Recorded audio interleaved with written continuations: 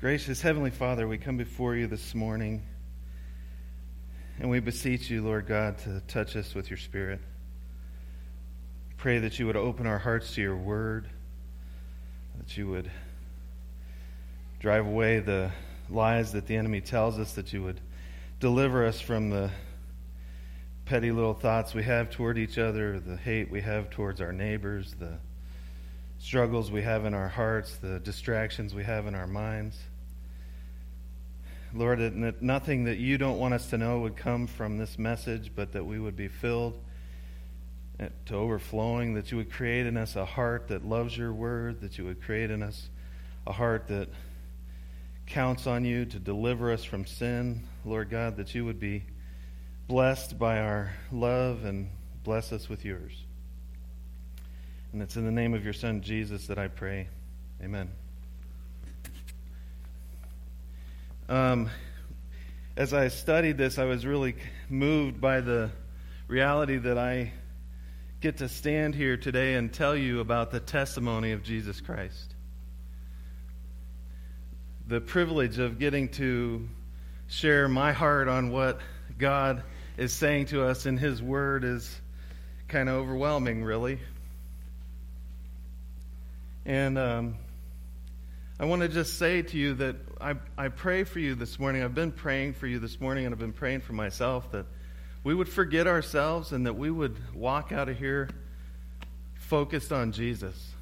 That we would be able to see Him through our heart. That we'd be able to recognize Him in our lives. That we'd be able to recognize that when we look at someone else, Jesus looks at them.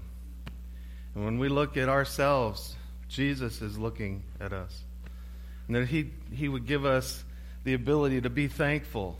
That we would recognize that we have reason to be thankful. Let's go to the passage. We're going to go through 1 John chapter 5, verses 6 through 17. But in way of opening up to that, I'm just going to start with verses 4 and 5, just to get us in the place that the readers of 1 John were intended to be when they considered the testimony. It says, "For everyone who has been born of God overcomes the world, and this is the victory that overcomes the world, our faith.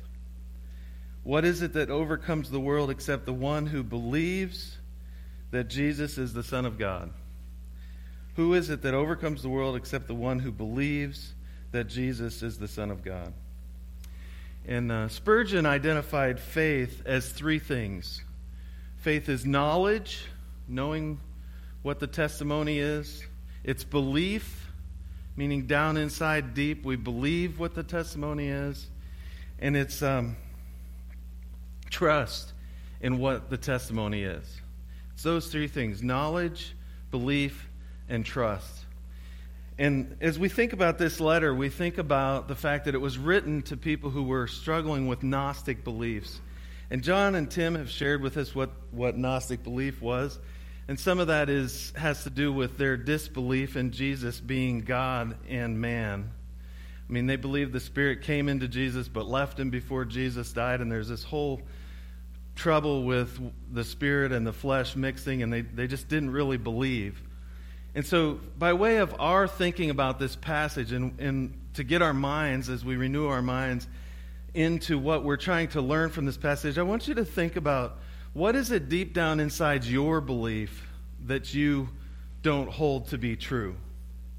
Because these people were believing things about Jesus. They knew that He died on the cross. They knew that He was claimed to be God. They knew things about Jesus, and they even believed some of those things. And I think that's true of us too. I think we have our own kind of Gnosticism. I doubt it's probably the definition of Gnosticism, but what down deep in us do we not really believe? I mean, in this book we have been learning that if you love Jesus, you will love your brothers and sisters in Christ. I want you to think about that deep down inside you. Is there belief deep down inside you that results in your loving your brothers and sisters in Christ? How about, do we even think that we are brothers and sisters in Christ? I mean, when I think about other people in my life, I often think about what dirtbags I think they are. Don't you ever think that kind of thing? But I don't think Jesus thought of them that way. In fact, he died for them. And deep down inside is my belief full enough of what Jesus says and what Jesus thinks and what Jesus does that it results in my believing like he believes. To where when I see someone who's struggling so much that Chris would judge them as a dirtbag, Jesus would think, now how can I help them? And especially in the brotherhood, because it's just said up here earlier in this passage that you'll love the brotherhood. You'll love each other. What else? What else do we have down deep inside us? Do we really believe that sin is a big deal? I mean, if God crushed his son for sin, to pay the price of sin, do we really have deep down inside our hearts the belief that sin is that big a deal? Or do we think, it's not really that big a deal. Let's don't get our knickers in a twist. We don't want to get too in trouble with the idea that we have to actually eradicate all sin from our lives. I mean, Jesus' command to the prostitute was go and don't sin anymore. And it's my belief deep down inside me, is it the kind of belief that drives me to believe that that's a good idea? Or do I think, well, Jesus has taken care of that. I don't really need to worry about that anymore. It's true that he's taken care of my condemnation as I put my faith in him. It's true that the one who believes overcomes the world. But do we even think we should overcome the world? I want us to really go at this morning with the idea of, Holy Spirit, come and fill us, and deep down inside change us to belief that results in the life of Christ in the world. That's what he's going to talk about this morning, is what the testimony is, what we are to believe, what we can believe. If you read just chapter 5, verse 6 through 9 with me, and then we'll go through it a little bit. It says, "This is he who came by water and blood, Jesus Christ, not by the water only, but by the water and the blood. And the Spirit is the one who testifies, because the Spirit is truth. For there are three that testify, the Spirit and the water and the blood, and these three agree. If we receive the testimony of men, the testimony of God is greater, for this is the testimony of God, that he is born concerning his Son."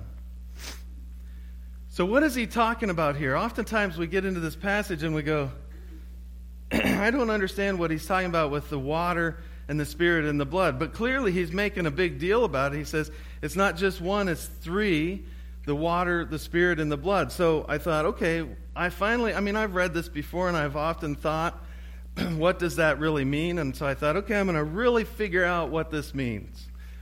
Okay, well, so one of the ideas is the water and the blood refers to the water of Jesus' baptism and the Last Supper.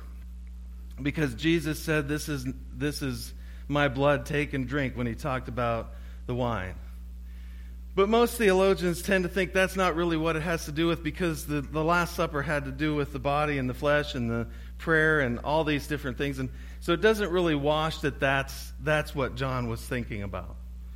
Then there's those that think that the water and the blood has to do with the water and the blood that came out of Jesus' side when he was stabbed on the cross.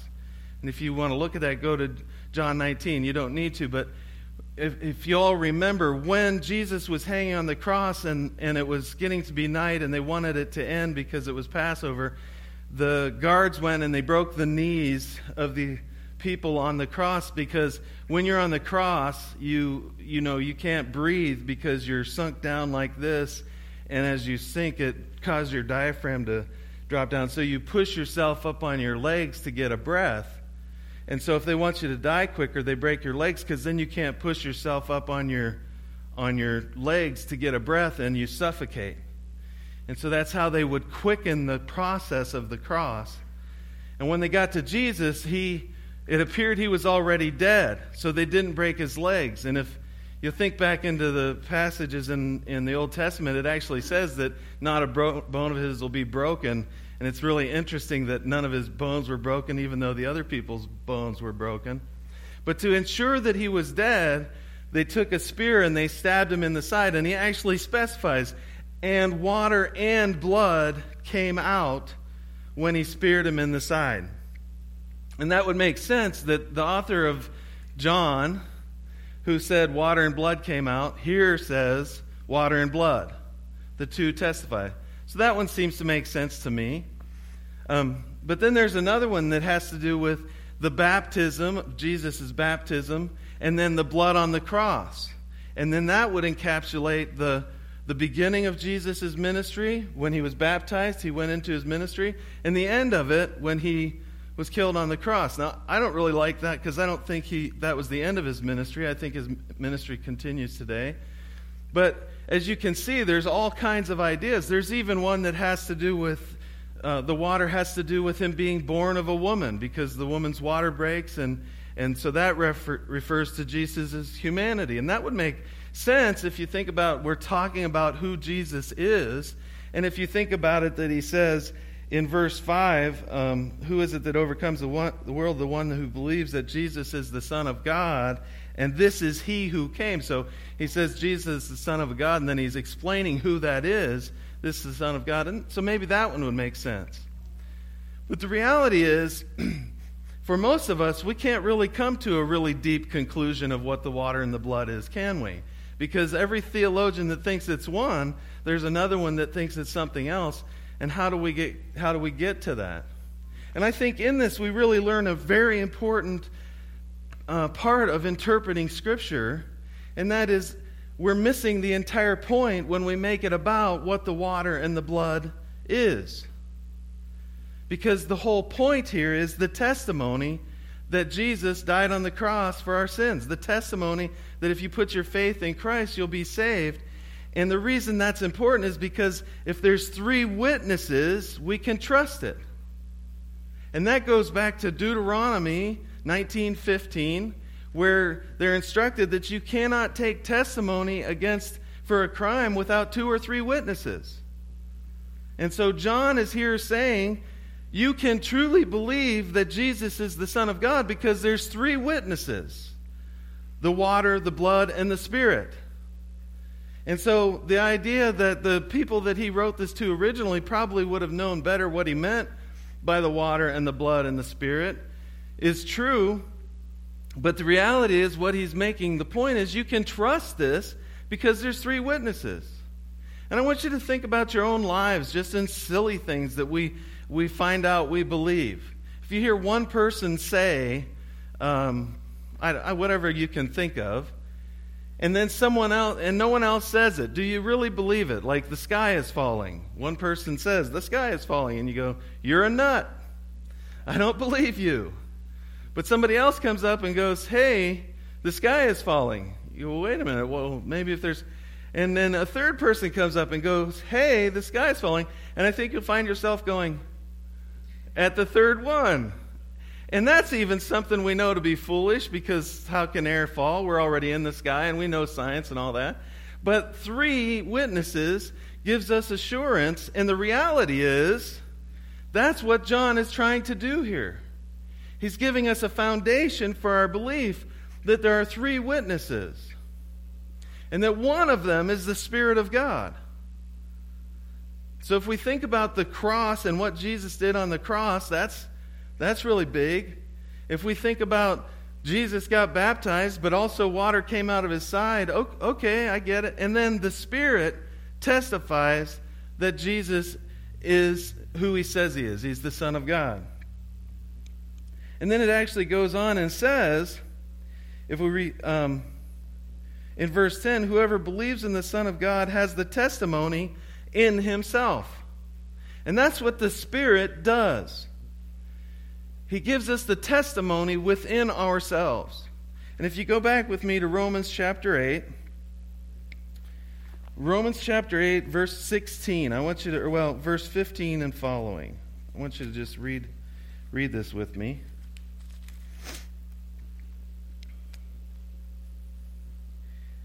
it says in verse 15, "You did not receive the spirit of slavery to fall back into fear, but you have received the spirit of adoption as the sons, by whom we cry, 'Abba, Father.' The Spirit himself bears witness with our spirit that we are the children of God." And so that's the testimony that John is talking about here. He's saying you have the testimony of the Spirit down deep inside your heart that testifies for you, that helps you to believe, that gives you something to anchor your soul in, that you can trust the testimony that Jesus is the Son of God. I have to share a story with you. When I was a young man in my late teens and in my 20s, I got into a season of life where some of the activities that I was taking part in made me really have to question God. And what I mean by that is it's hard to say that you really believe in God and that Jesus is who he says he is and that everything he says is true, and then still do things over here that you know go against him. So it sets up this pattern in your life, or it can set up this pattern, as it did in mine, of questioning whether Jesus is really God or not, and whether there is a God, and all the questions that come from struggling through a period of time. And we have these questions in our minds. And I got into the habit of saying, well, is there even really a God? And then if somebody asked me, I would tell them, absolutely, Jesus died on the cross. I had the right answers. I knew the quotations. I was a good Sunday school kid and so on. And so I would tell them the truth. And I came to this point in my life where I was pursuing going back to church. I was pursuing helping out at church. And I was thinking, I've got this settled. I know there's a God. But periodically I would still have this struggle with, is there really a God? And one time I was on my way to church in the evening to help out with the youth group. And I really got attacked by the enemy. Why are you doing this nonsense? Why are you going over here to this church to work with these youth kids? Is there even really a God?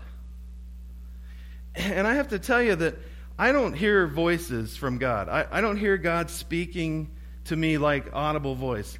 But the words, as powerfully as any words have ever come home to me, ever, fine then, declare that I'm not God, came to my mind. I want you to stop asking the question, is there a God? And I want you to answer the question, there isn't a God. And I'm so thankful for that moment in my life, because at that moment, I knew without a shadow of a doubt, deep inside me, there's a God, and his Son is Jesus Christ. Because it's easy for me to say, well, is there? Because that allows me to do all this nonsense I want to do, and I'm not sure if God's real or not, so it's not bad if I do this, because I'm not really sure. And then I turn around and go, well, there's not a God, and I know for sure. No, I cannot say that. And what this boils down to is, in this testimony, we're given this. It's really important to recognize the gravity of the fact that God gave us this testimony. It actually says in verse 10 here, whoever believes in the Son of God has the testimony himself, and whoever does not believe God has made him a liar, because he has not believed the testimony that God has borne concerning his Son. And that's the reality here, folks. If you don't believe that Jesus is the Son of God, you are making as though God is a liar. He's given 3 witnesses here, and then you don't believe it, you're making it as though God is a liar. And that's a really big deal, to make as though God is a liar. And I want you to think about it in your own life. Have you ever been accused of lying when you didn't lie? I mean, when somebody accuses me of lying and I did lie, that hurts bad enough. But when I actually didn't lie and I get accused of lying, that really hurts down deep inside. In fact, I can think of the times that has happened to me. I even remember a silly one about a homework assignment in 5th grade. We had to do a recipe at home. The assignment, it was for handwriting, which of course I flunked all those. But so I was supposed to do this, to create my own recipe at home, write it down, and then bring it into school. And in this class, I failed a lot. I was constantly I got straight U's for 2 years with this teacher for handwriting. U is unsatisfactory. And so I was really trying hard. I went home and I made a peanut butter and mint jelly and cheese sandwich. Please remember, I was in the 5th grade. It's not like I had a good palate. And you had to eat it, too, and then you had to write it down. So I did this, and then I wrote it down. And when I took it into the teacher, she said to me, "There's no way you did this last night. It's way too sloppy for you to have spent any time. You had to just write this in the hallway. I'm not counting it." And I can tell you that to this day, I still remember that and go, man, that really hurt. And what's worse is she was my pastor's wife. Sorry, Doris. She actually was my pastor's wife. And so I thought she should believe me because I went to her church. And yet she didn't. And that's just a little thing about a sandwich for Chris.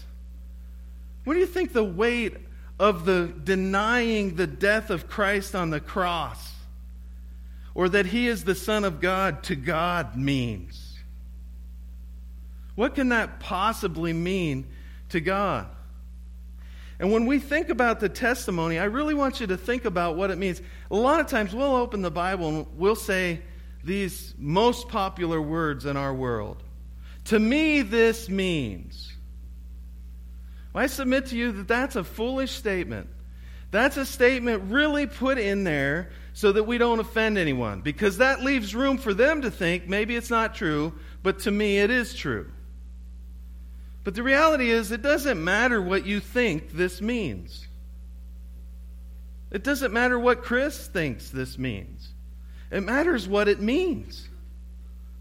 It doesn't matter what I think God said. It matters what God said. So my only job here is to figure out what he's saying, not figure out if I agree with it or not. Not figure out if it's what I believe or not, but to believe it because he said it. And he gives us 3 witnesses so that we can stand up and go, hey, the Spirit's testifying in my heart. I can't declare there is no God. And plus he died on the cross, and he was baptized, and there's this, whatever this water thing is, but I can see where that it comes from. Man, God gave us 3 witnesses I can believe, I can trust.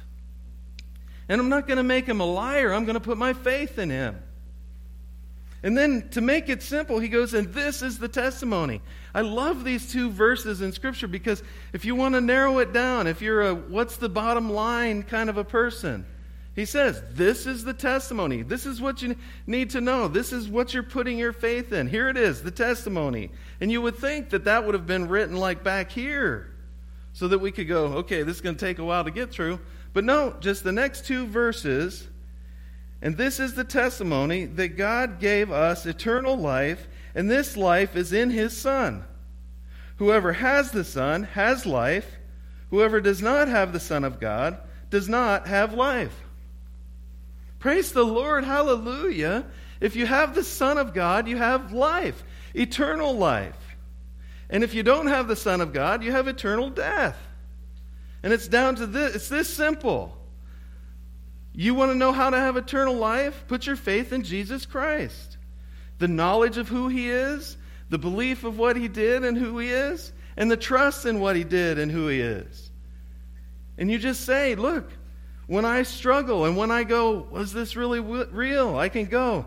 The testimony is that if I believe in Jesus with down deep, I believe, then I have eternal life.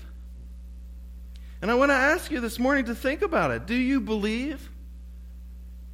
When you have this testimony given to you, does it speak in your heart?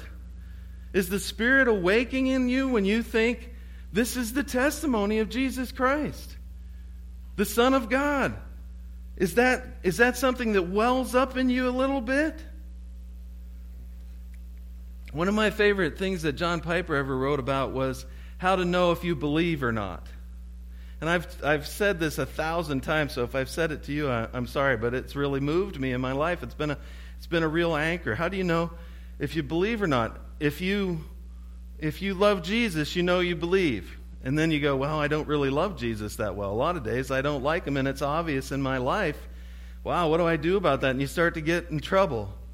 And then he goes, well, if you want to believe, if you want to love Jesus, that's indicative of the Spirit, because the reality is you wouldn't want to if the Spirit wasn't in you. If the Spirit wasn't testifying in you, you wouldn't want to know what he thinks. You wouldn't want to know what he does. And you can look around to the truly unbelieving people you know, and you can see they don't want to know. They don't care. When you tell them, they go, I don't care about that. I have friends that I have said, eternal life is coming, whether by the end of the world or by your life. And they go, yeah, whatever. We're all going to die. They don't care. But then there's some days that I don't even care either. Like, I don't really want to. What I want to do is whatever I want to do. And then John Piper says, well, if you wish you wanted to, that would be indicative that the Spirit is working in you, because you wouldn't wish you wanted to. And then he goes a step further and says, if you wish that you wished you wanted to, that would be indicative of the presence of the Spirit. And that goes back to what this is saying. The Spirit is who testifies within you. And if that Spirit in you is testifying in your heart, this is true, then you have faith in Christ. And if you don't, I want to call upon you to put your faith in Christ. Think of the witness there is to who Jesus is. The water, the blood, and the Spirit. And I could go into some deeper definitions. I could pull out the book, The Case for Christ, and go through all the historical facts and all the stuff. But John didn't think that was necessary. The Spirit didn't lead John to do that. He just said, hey, dwell on this. The water, the blood, and the Spirit. And the Spirit will testify within you. And you'll be saved. And this testimony in two verses will rock your world. It'll make you want to live for Christ. It'll make you want to look at your neighbor and go, I don't want to hate you anymore. I want to love you. And Lord, and you can pray, Lord, help me not to be me. Help me to be like you. Create in me the love you have.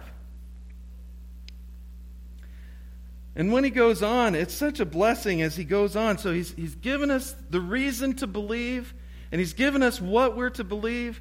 And then he says this, he says in verse 13, I write these things to you who believe in the name of the Son of God, that you may know that you have eternal life. That you may know that you have eternal life. Now, I've heard it argued that for someone to say, I know I'm saved, is a form of arrogance. And I submit to you that I don't know if it's heresy. I'd have to ask Tim to tell me for sure or not. But I think that's heresy. Because the Bible here is telling you, the reason it's telling you this is so that you can know that you have eternal life. And I think it's the enemy, and it's the world, and it's my own sin that keeps me from wanting to believe what the Scripture says.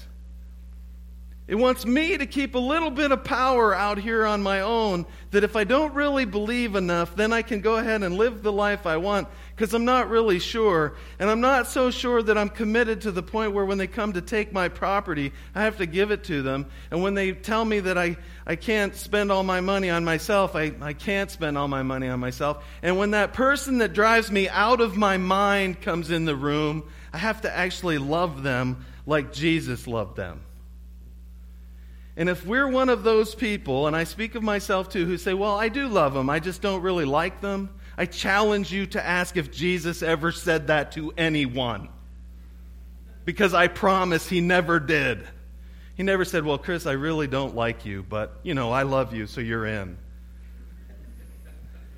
That is not the love that Christ calls us to. His is the love that we can believe in, and we can trust in the reality that because of this love of Jesus, because the testimony is put your faith in Jesus, you can have eternal life.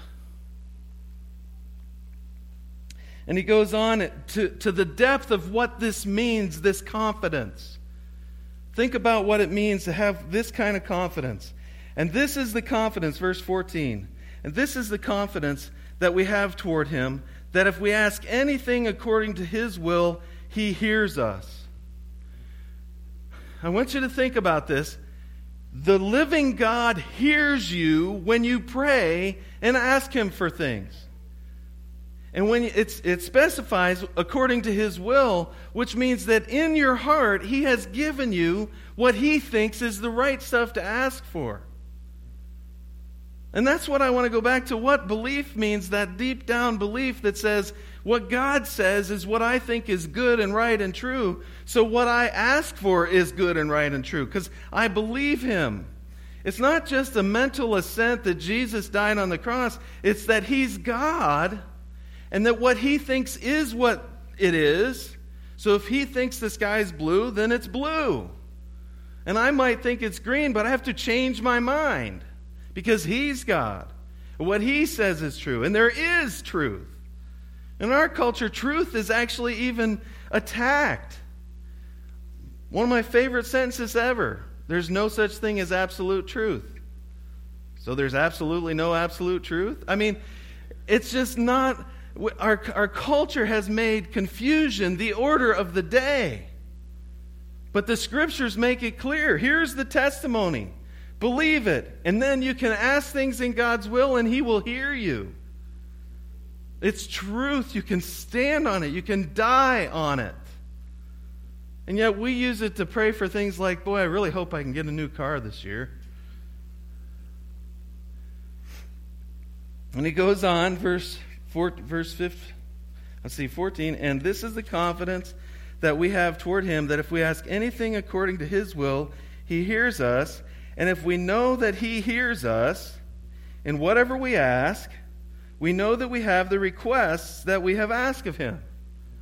Imagine that. We know that we have the requests that we ask of him. I'm praying for unity for us as believers. I'm praying that nothing could divide us in this body. So get ready to not be able to be divided. Because I prayed it. And he says that I get that then. And I know that the will of God will be that we be in unity. So hold on to your seats. I know that 20 million South Korean Christians are praying that the American church will undergo suffering so that they could turn back to God. So hold on to your seats. When we pray in the will of God, we get what we ask for. What a holy and amazing verse. What a powerful thing to think. God's going to hear Chris and give him what he wants. And also, he's going to create in Chris the things that God wants. Because why? Because I work really hard. I do a lot of Christian things. I drink coffee with people several times a week.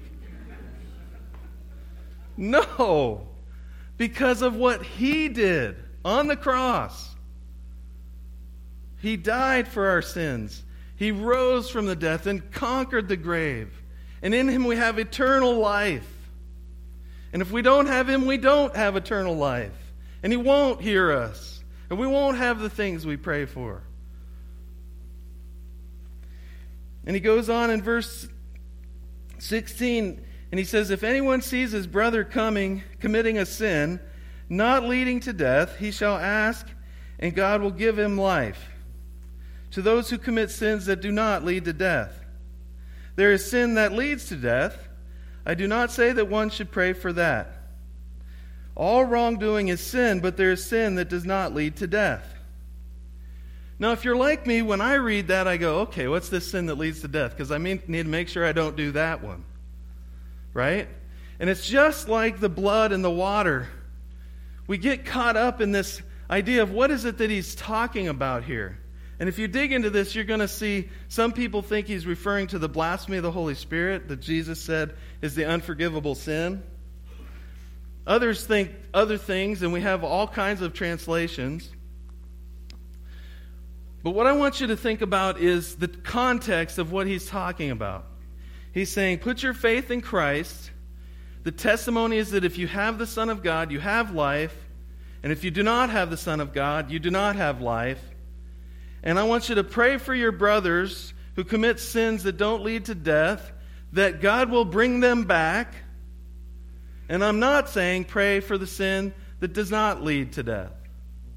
So the sins that do not lead to death, he actually says there in verse 17, all wrongdoing is sin, but there's sin that doesn't lead to death. It's not the wrongdoing that leads to death. If you're in Christ, he has paid for your wrongdoing. So it's not your hard work that ensures that you have life, and it's not your hard work that we're to be praying for. It's when we see each other living in sin, we're to be praying for each other, and God will give us the result of our heart, the result of our asking his will, that we would overcome our sins. And I take us back to what being our age Gnostics is. We don't really believe this stuff deep down, but the reality is we should overcome our sins. We aren't supposed to stay in our sins. We aren't supposed to say, well, it's not really that bad. Every sin is really bad, and God gives us the way through his Spirit when he hears us, according to his will, to give us what we've asked for, which is deliverance from the slavery to sin. And we don't have to sin anymore. We don't have to stay in drinking too much. We don't have to stay in ignoring our spouse and fighting with them over our own little wants and desires. We don't have to stay in the part of us that says, well, I really don't like them, but I do love them. We can move past that to, I love them. And the ones I love, I will die for. And if I can die for them, I surely will be nice to them. And then as far as the one that does lead to death, I read a bunch of commentaries on this, but the one that made the most sense to me came from Calvin. I'm not promising you that that's the one that makes most sense to you, but what he's saying here is that this sin that leads to death is final and complete unbelief. And that makes sense to me because he's talking about believing. And if someone finally and totally unbelieves God, doesn't believe in Jesus, it's not for me to pray against the judgment that God gives to him as though I were more merciful than God is. We're to count on God. And if he finally decides that someone has unbelieved to death, eternal death, to hell, then that is righteous and good and true. And we should trust God with that. But that doesn't preclude over here praying that they will come to believe. It's just that we would not pray against God and what he has decided to do. And I think that really fits when you think about what this is talking about. Here's the testimony that you have to believe to have eternal life. And believe is the knowledge of, the belief in, and the trust in. And then, by way of conclusion, and by way of what's really going on here, I want you to think about the total passage, all in one, because that's really, he's making a big point here. And that big point here is that you can trust that Jesus is the Son of God, because there's witnesses that he is. And so you can put your faith in Christ, and if you do, you have every reason to expect eternal life. So this morning, what I want to say to you is, if there's a doubt in your heart, and if you're struggling, and if when you see your neighbor you hate them, and you have to live with the weight of the fact that you hate someone, I want you to put your faith in Christ and stand up. And what is faith? It's believing without seeing, right? So when you don't think it, proclaim it. There's a passage in the Bible that says, you'll have peace that passes all understanding. I submit to you that we misuse that all the time. It says you won't understand it. And we say, well, I don't really feel peace. Why is that? Well, because you don't understand it. But the reality is that's a faith proclamation. And what it means is, because I've put my faith in Christ, I have peace. whether I feel it or not. Christianity is at its root not a feeling religion. It's truth. And it doesn't matter what my feelings are. It matters what Jesus did. And the witnesses show. So put your faith in Christ. And if you haven't done so, I really urge you to do so. And if you want to talk to me about it, I'd love to talk to you about that. I don't do altar calls. I'm just not, I don't think that's a thing. I know people who've prayed at altar calls and gone home to say, yeah, I did that because someone tricked me into it. That's not what I'm about. But I'm asking you to dig deep inside your heart this morning and ask, do I believe? And I'm sure there's elders here. I see Craig. I see John. I see nobody else because I'm blind up here in this light. But look around and ask them to talk to them about this. Let's pray. Heavenly Father, thank you for the testimony. Thank you for your Son. Thank you that we can believe and that you've given us witnesses to prove. Help us to put our faith in you, O Lord. In the name of your Son, Jesus, I pray. Amen.